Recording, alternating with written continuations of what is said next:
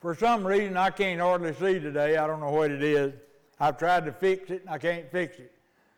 So bear with me as I try to keep up with the word that's sitting right here close in front of me. We're going to John 3:16 again.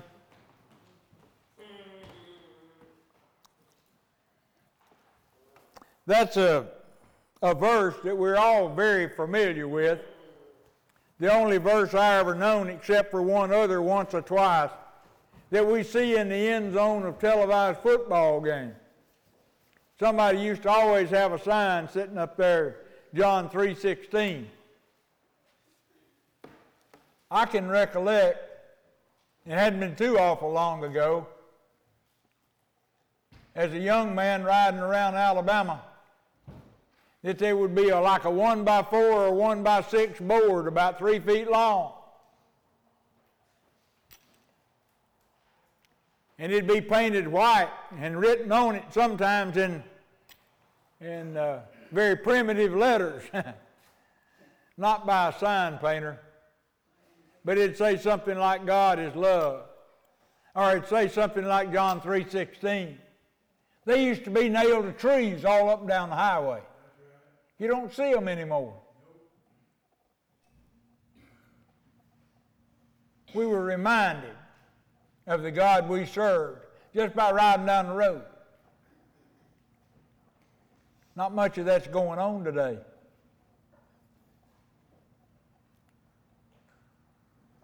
I can remember what a man told me years and years ago. We was talking about witnessing and how to witness and how not to witness, what to say and what not to say. And he spoke up and he said, well, you know what?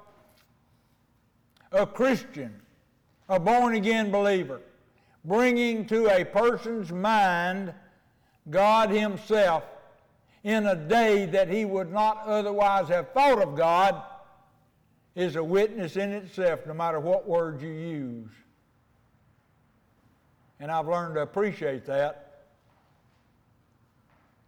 because some folks in their everyday talk will bring God to your mind just by standing and talking with them for just a minute or two. And I thank God for that and the influence they have on all the rest of us.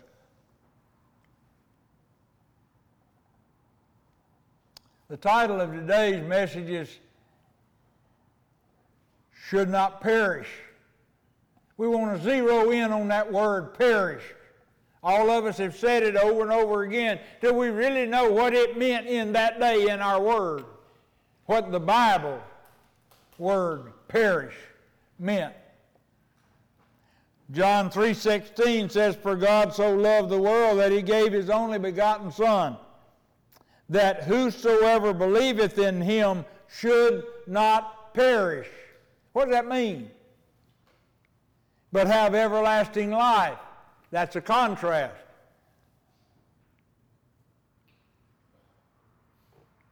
For God sent not his Son into the world, 17, to condemn the world, but that the world through him might be saved. He that believeth on him is not condemned, but he that believeth not is condemned already. I think that's an interesting thing right there to bring to our minds. Because he has not believed in the name of the only begotten Son of God, he's condemned already. You know, I think of a story about Phil Robinson. You know, he's the guy in Louisiana with all the hair on his face. It seems like to a lot of people, one of the last people you would see that'd be preaching for Jesus Christ.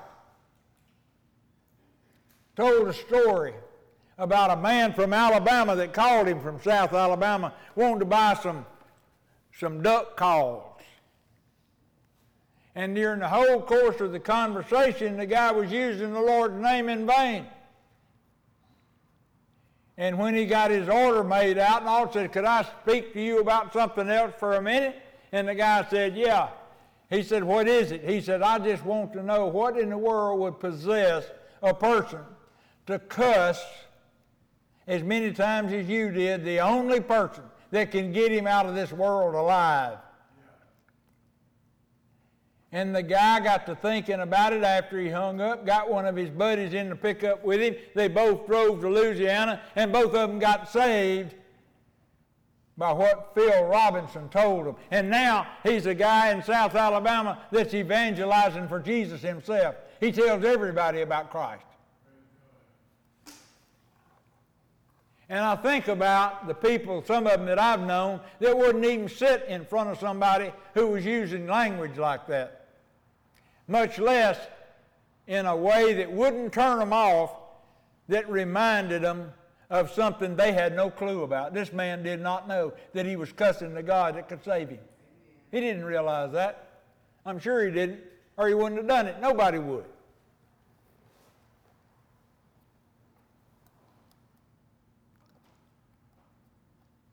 But people are all over like that. And all they need is a word. I had a preacher one time tell me, say, well, I wouldn't even talk to somebody like that. I'd tell him my brain wasn't a garbage can, and I didn't want to hear it. I said, yeah, and he'd walk off lost, just like he did when he walked up. Because you have a problem with the way some folks talk. I said, if you get them saved, they're not going to talk like that. I guarantee you they won't. In public anyhow, because it won't be inside of them. But then God's got somebody for everybody. You know that?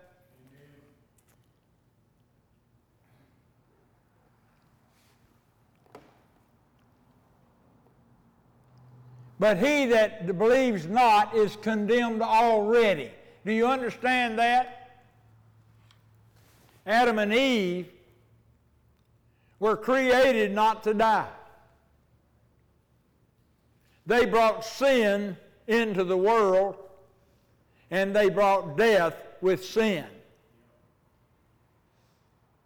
Eve thought that what God was telling her was if she ate of the fruit of the tree, she would die for eating it. But what she didn't realize was Satan was tricking her. He didn't lie to her. He just made her believe another version, that if she ate of the tree, she would die. She had no clue that he was talking about on down the road, not right now.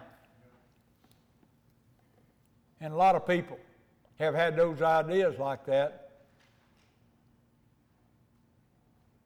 But with sin came death. And after that, everyone who has been born in the world was born with an old sin nature. That thing that Jesus Christ died on the cross for. That sin nature that you inherited that you didn't ask for. It came with you. And that's what he's talking about right here. That whosoever believeth in him should not perish, but he's condemned already. Everybody who does not believe in Jesus Christ is already going to hell. And that's what so many people don't believe. They don't understand that if you do not believe in Jesus Christ as your Savior, your God is Satan. And you're part of his world. They think some kind of way there's got to be some kind of neutral zone in there. That there are bad people that follow Satan. The good people follow Jesus Christ. And then there's a bunch in the middle that don't have a destination. But they don't know that those in the middle are following Satan too. And they don't realize that.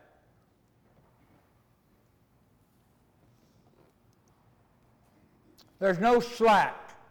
I've got that written in my scripture. I wrote it this week. There's no slack. There's no slack in the Bible. I got to thinking about the places in the Bible I could find slack. You know what slack is? That's when you're operating in the loose part. You don't believe it one word at a time. You don't believe it one letter at a time. You don't believe it's just like that. You believe there's a little bit of slack that folks get. I can remember one place in Proverbs where it says, if a person is stealing because he's hungry, the people won't hold it against him as bad. People give him slack. God doesn't say that he did.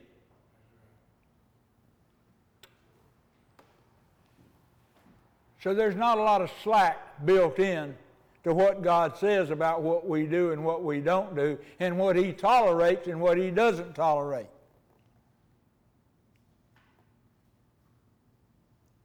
But I want to share this with you. It says, if we don't believe in Jesus Christ, we perish.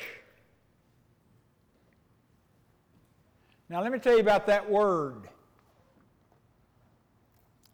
In no instance does a word signify the cessation of conscious existence or consciousness. Nowhere in our Bible does it say, if you don't believe in Jesus Christ, you will cease to exist. Everybody lives forever. You hear me? Everybody's got everlasting life. Some of them are going to have it with Jesus, and some of them are going to have it in hell. And that's what he's talking about. Here is indicated that the state of conscious suffering which continues eternally and is the inevitable result of sin.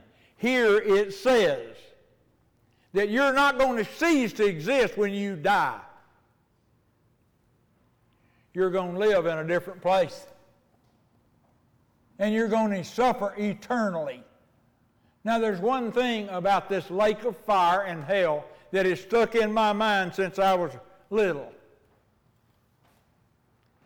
When I learned that the nerves that hurt when you get burnt, I don't care if it's just something as simple as burning a place on your finger. You can hold your finger to a hot skillet, and if you can hold it there long enough, it'll quit hurting. You can hold your finger or any part of your body on heat, and it'll stay there long enough, it won't hurt anymore. Did you know that? When you brand a cow, if you hold that branding iron on her long enough, it doesn't hurt just when it first touches her. And when you leave it there to make that mark, it kills the nerve cells. And the nerves don't respond to the heat anymore, and it doesn't hurt.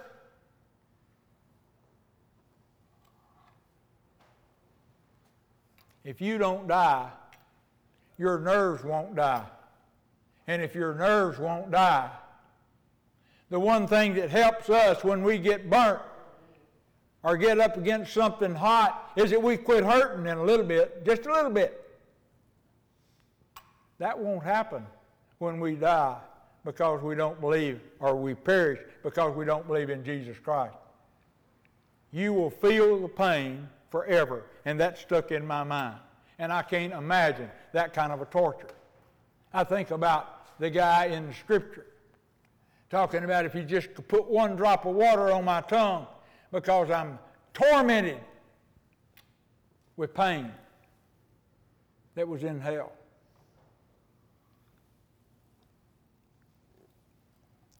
The Bible word that is used here for perish is the Greek word apolomai, meaning marred or lost.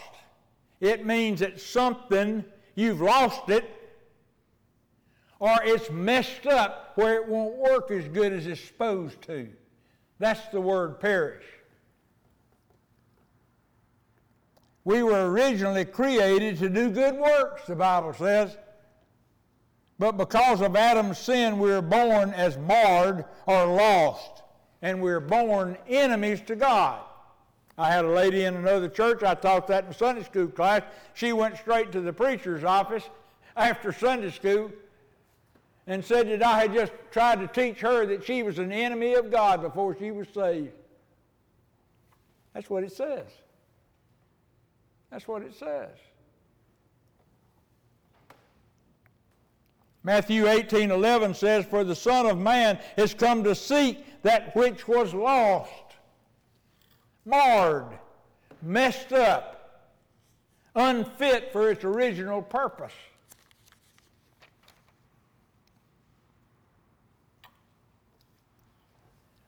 Our Bible never suggests that we ever even lose consciousness when our spirit is leaving our body, our flesh. We don't go to sleep or we don't die. We continue to have spiritual thought. Our mind continues to work. And we remain conscious in our spirit. Our body's laying there, but the thing that makes us unique than anybody else, that thing, that soul and spirit that's inside of us, continues to operate. It never stops. One Bible scholar likens it to our soul stepping over a crack in the sidewalk. If you're walking along and you die, your soul, your mind, your spirit just keeps right on walking into wherever it is you're going to spend eternity. If you're on your way to heaven, you're face to face, the Bible says, with Jesus Christ. Immediately, in the twinkling of an eye. I've even read how short it takes for an eye to blink. But that's how quickly you'll be staring Jesus in the face. But if you're on your way to hell, you're going to your place of torment and immediately you're suffering. I don't understand how it works. I had no idea when I watched that show Ghost on TV that they would have both caricatures in that movie of a man, a good man going to heaven and a bad man going to hell. But how those movie producers can replicate that and make it look so much like Jewish history tells you about going to heaven and going to hell. And how pleasant heaven is. And what a good feeling they made you watching the movie see. That what you'd feel like if you saw heaven open up and you coming. Too many people years ago, folks, dying in their bedroom with a window open, can describe hell to the people heaven that was in the room with them. I have talked with a lot of those folks. And I believe what those people were saying as they were leaving their body and seeing heaven and on their way there. And I've also had the experience of hearing and hearing people talk about hearing. People dying in their beds at home, screaming, and people all up and down the street could hear them screaming as they were leaving this world, going to where they were going. Nowadays, so many people die in hospitals under the effect of drugs that they don't see those kind of things, I'm afraid. Or if they can, they can't intelligently repeat them to somebody. But I believe they happen. And there's nothing that I know in Scripture that says they didn't.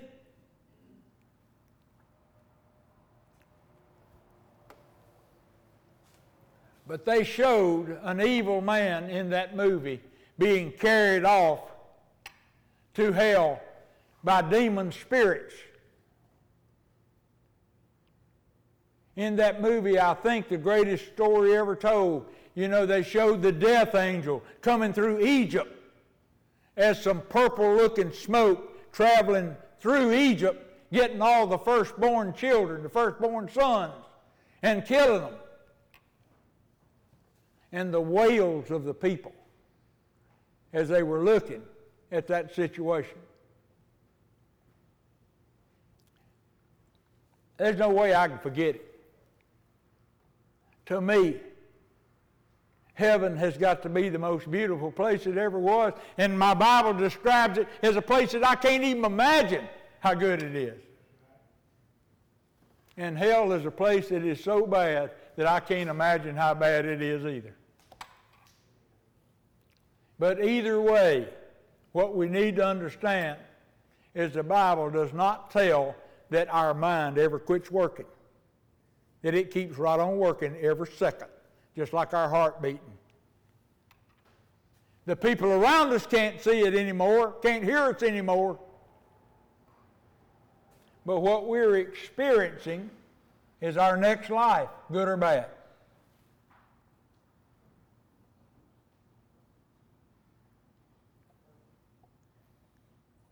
The Bible does not teach either that there is a place that the unsaved go to a temporary place of holding where their fate, where they're going to heaven or hell, is going to be decided.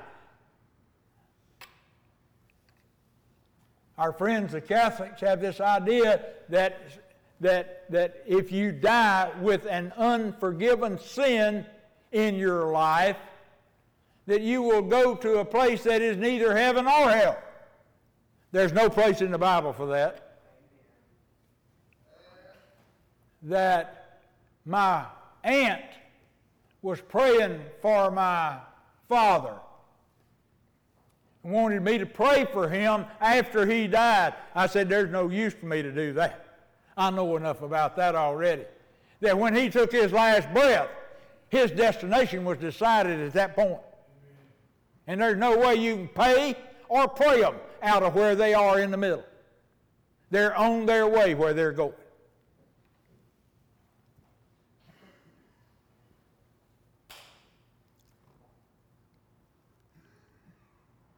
It's a doctrine that they teach.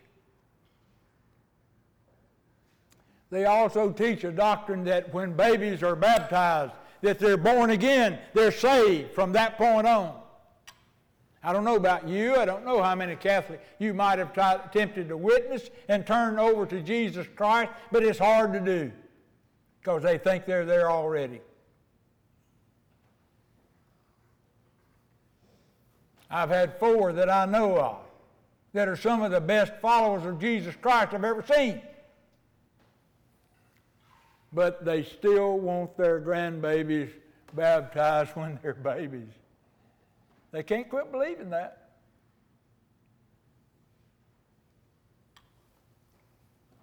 It's very important to them. But nowhere does the Bible talk about baptizing babies. It was started after Jesus left this world. People don't understand that 1 John 1:9 says, if we confess our sins, He is faithful and just to forgive us our sins and to cleanse us from all unrighteousness. If you don't know that, you need to understand. When you ask Jesus to forgive you of the sins you know about that you've done, He takes care of all the ones you don't know about. And believe me, there are ways, I've seen them and I've experienced them. There are ways that you can sin that you don't even know you're sinning. You can make a comment about somebody that happens to be across the counter in a grocery store. And they can hear your comment, and when they walk around, they can see who made it. And it's an insult that you've done. You've offended them, and you have no clue that you've even said anything about that person because you didn't know they was over there. There are ways to sin without realizing that you do it. But when you ask God to forgive you for those that you do know about, He forgives you for all your unrighteousness, every bit of it. That includes when you die. You do not have to have a preacher or a priest praying over you for the sins that you committed since you asked forgiveness. Because God has already taken care of it if you take care of the ones you know about. That Scripture's a promise to us. So if you get killed in a time that you didn't think you would, you don't have time to prepare for it. You're still covered if you're a born-again believer and you've asked for forgiveness of sins.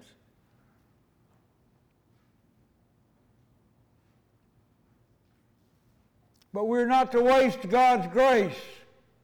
Paul said that because God gives you stuff that you don't deserve, because He treats you in a way that none of us deserve, that all that He gives us we don't have coming. You're not to waste it just because He gives it to you for nothing. salvation is a very, very important thing, and I think we'll see that in a minute too. So we don't want to waste it. But the idea of perishing is not in our future. I'm not going to die and never know anything else that's going on. That won't happen to me, I don't believe. If you will, please turn to Revelation chapter 20.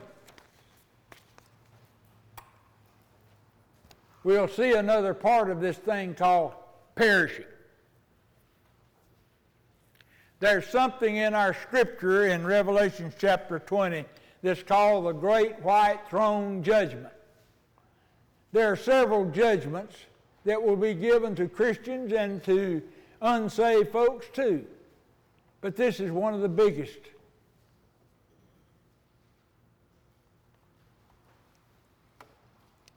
Revelation chapter 20,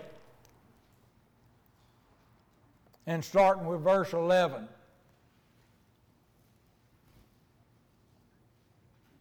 And I saw a great white throne and him that sat on it.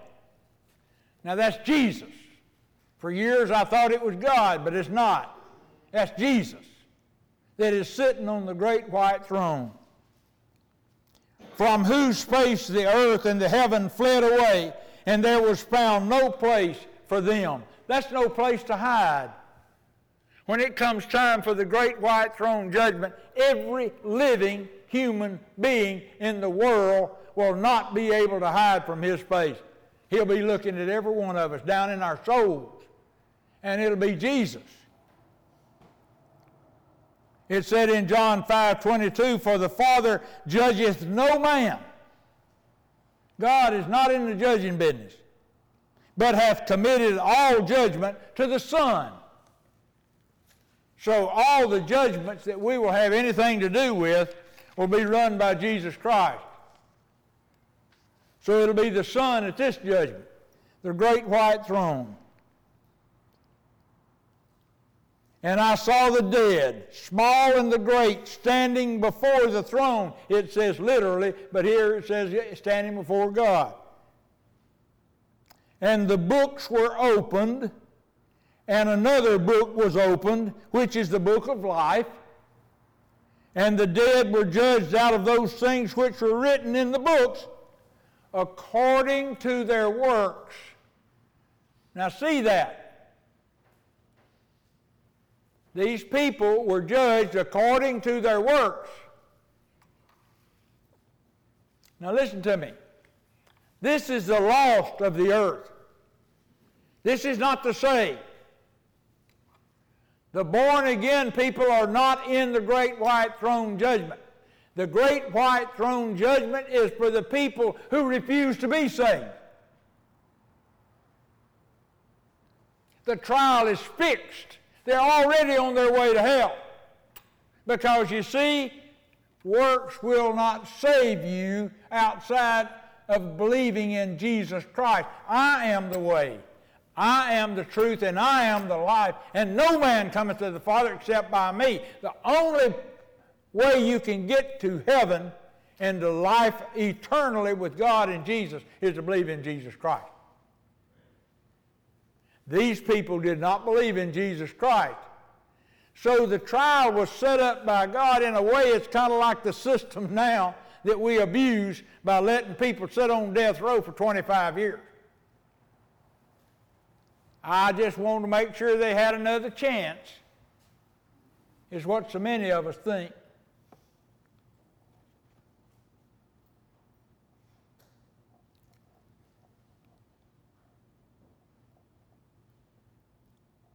And the sea gave up the dead which were in it. Verse 13, somebody asked me about that not long ago. What if it happened you fell over off a boat and drowned and the fish eat you up?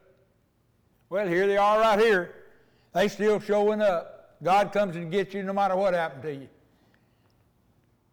And the sea gave up the dead which were in it, and death and hell delivered up the death which was in them.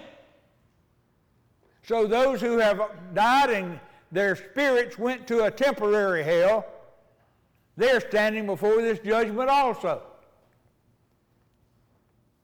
And they were judged every man according to their works. They get a chance to stand before Jesus, who they have already turned down. Didn't want anything to do with it. Look at the first chapter of Romans if you want to. God hates wrath, or brings wrath on those that sin, and He hates sin. Now, our very nature is that we tend to want to give God a little bit of a grandfather complex in being who He is and not being who He is. Well, you know, Granddaddy lets us buy with stuff, so God must let us buy with stuff too. We're always trying to build slack in the relationship. God doesn't have any slack. He does what He says He's going to do, and when it comes time to do it, He does it. But they had a chance to try to prove to Jesus that some way other than Him, they've got the right to spend eternity with Him in heaven. And it doesn't work. It doesn't work. Verse 14, and death and hell were cast into the lake of fire. That's it. And death and hell were cast into the lake of fire. Those that came out of hell went back to the lake of fire. Those that were living on the earth that chose not to follow Jesus Christ and believe Him went to the lake of fire. Everybody in this judgment goes to the lake of fire because none of them chose Jesus.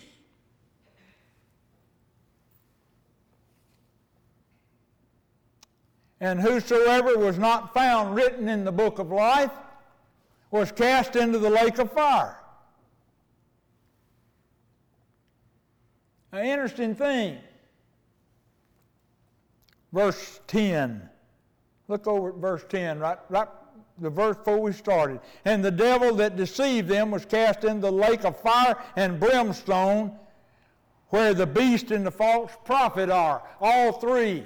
Well, you know, we've got the Father, the Son, and the Holy Spirit in God's world. In Satan's world, he's got Satan and the beast and the prophet. He tried to copy God's triune God, the three gods in one.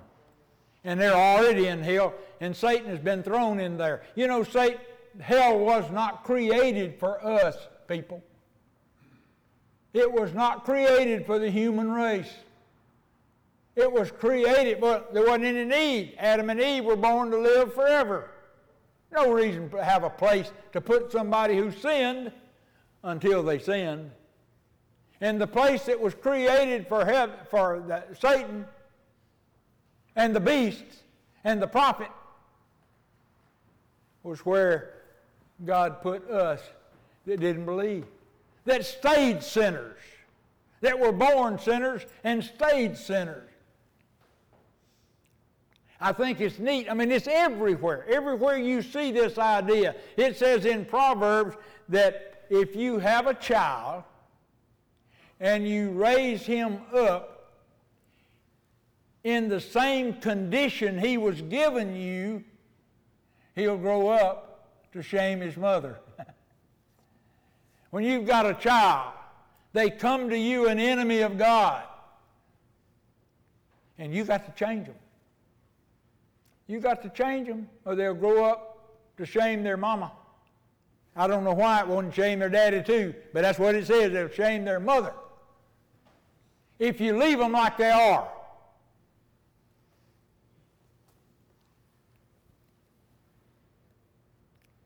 That's enough said right there for licentiousness in raising your children.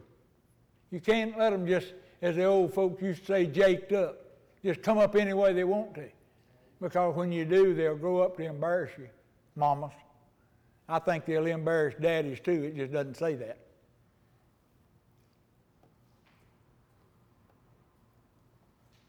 But that is the destination for the two kinds of people, and not for two. those that spend their eternity, their eternal life, everlasting life with Jesus and God in wherever heaven is, and those who spend the rest of eternity in the lake of fire burning with Satan and the beast and the prophet. There are people today that don't even believe in hell. There are people today that don't even believe in Satan. And you believe he's not doing a good job? They have not a clue. They think they're walking around making their own decisions, doing their own cool thing, living their own lives, and there's nothing to have to stand for. It's not true. If you take this part out of this scripture right here, you have to throw the whole Bible away. Because it's there. And it's written in plain, everyday English. I mean, even we can understand this 16th century English.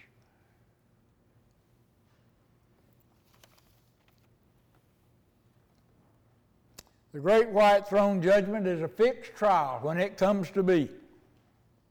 People's destination was already decided when they took their last breath. You don't have a second chance. That's what the rich man was begging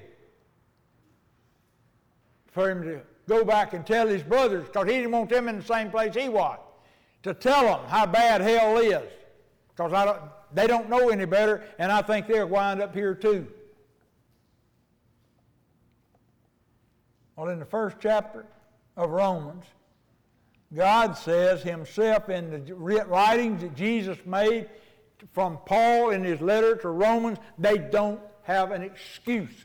Nobody has an excuse. Nobody.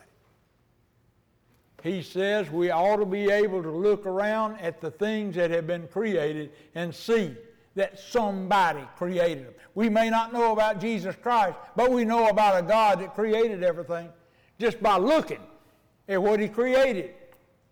I don't understand all of that, but I hear it and I believe it.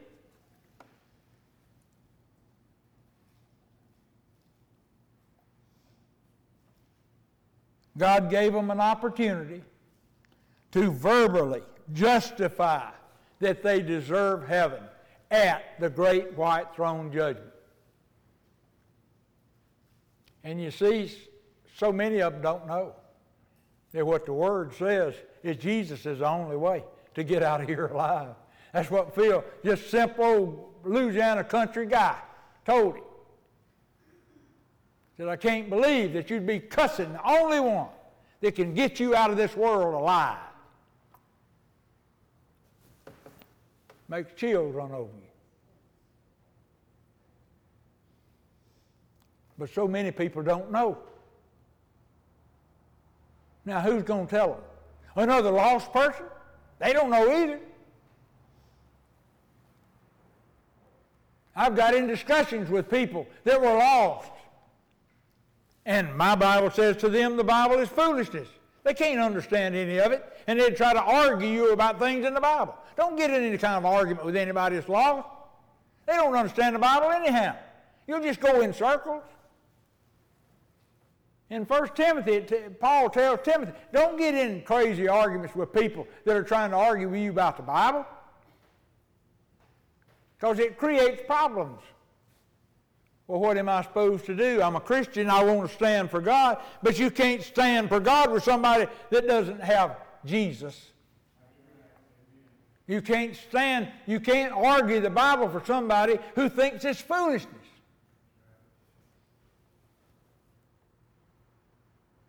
That's the reason that Hebrews calls works dead works and good works. There's two kinds. And so many people, lost and saved both, think they're doing good works and they're doing dead works because they're doing things they think is going to please God that God never called them to do.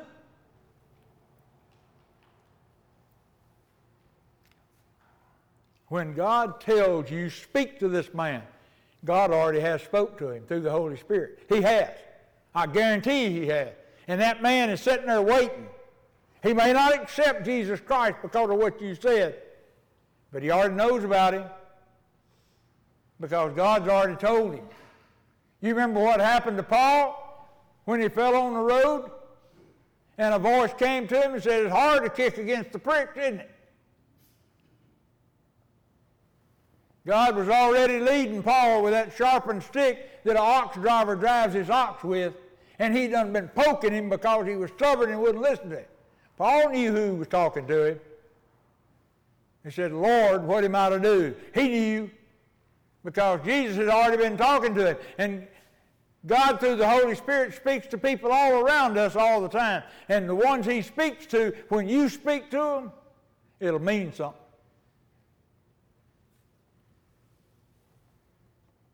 I'll have to admit to you, and I'll ask forgiveness if it's sin. I've never been on one of those beach projects. I've never gone into a man's house and come back an hour later and bragged that I kept him from seeing his favorite TV show to tell him about Jesus. I've never done that. God always opens the door, and when you see the door open, God says the door is open. Tell him about me. That's the very words he's used with me. Tell him about me. I've had some of them take it, and some of them turn it aside. That's what Acts says. Some of them are going to make fun of you. Some of them are going to say, I'll listen to it again. And some of them are going to believe. And you don't know which one is. But the one that God is dealing with, sooner or later will believe. He may not believe that time, but sooner or later he will.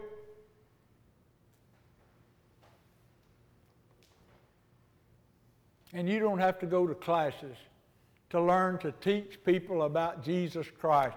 Have you got him? Is he in your heart? Do you know that? Then you know how to tell somebody how to get Jesus because you got him yourself. And whatever language you use, hillbilly like me talking or something sophisticated, it's all the same. You don't have to have a lesson. All you've got to do is to make daggum sure that when you tell him there is honesty in your face, but you're not trying to sell him something. Because he's going to be looking at you right in the eye to make sure that what you're telling him about is not some kind of scam or a lie. Be ready for that because he'll check you out or she will check you out. And then sometimes you just have to set it and let it cook a little bit. You ladies know what I'm talking about. You turn it on 350 and you shut the oven door, and it takes a while before you can take it out. And sometimes that happens. But I'll tell you this, praise God, some of the awfulest people you've ever seen in your whole life has turned to me and said, yes, I want to pray the prayer. And you wouldn't think in one chance they would ever turn to Jesus. But when the Holy Spirit gets through with them, they will. They will. But all they need is a voice from you, a voice of experience, somebody with confidence in knowing that I've got Jesus and I want you to have it too.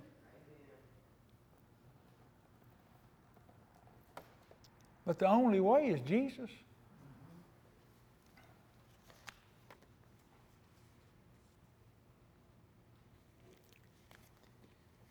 And I'll just tell you the truth. I don't want one person in hell that I missed. Not one.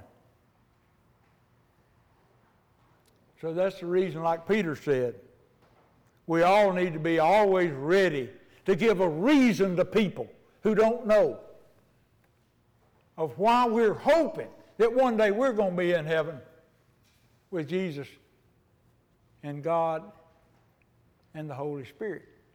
I just learned last week the Holy Spirit's still going to be there in heaven after we don't need him anymore. I didn't know that. But he won't be doing what he's been doing. He's going to have a new job. But it doesn't tell me what it is, but I saw it in Revelation last week. He'll be there. He's just doing a different job. Praise God for the plan that he made that covers everything. You cannot find one situation that God hadn't already got planned and covered. And it works. It just needs a mouth. And sometimes a pair of feet to carry that mouth where it needs to go. But you're not going to perish, and I want you to know that. There's no way you're even going to be unconscious for a second. Your mind is going to be working, just like your heart beats, and it never quits. And you need to know that. And I don't think you're going to have a way to cry out when you're on your way to hell either. I think it's going to be too late. It's now. That's when you got time to do something. It's now. And it says too, and I don't understand this either, but it says that God doesn't always mess with us. He doesn't always come after us. There's a time when He quits. So you don't want to wait till after He's quit, because you won't accept it then. If God's not working with you, if He's not drawing you to Him, you won't take Him. It's a perfect plan. The only thing I'll never be able to understand is why He included us in it. Why would He build a perfect plan and then hand it over to us? We're still celebrating the death of Jesus Christ with dyed eggs and Easter bunnies. That's how bad we mess up stuff.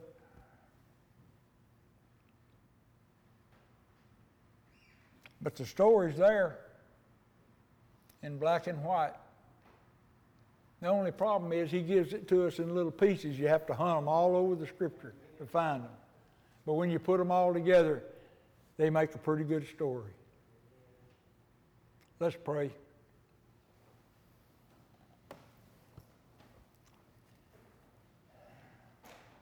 Father, thank You for Your teaching. Forgive us our sins and fill us with Your Spirit so we might understand it. And it might find a resting place in our heart, it said. That it might stay there. That it'll be ready for God to use anytime He needs it.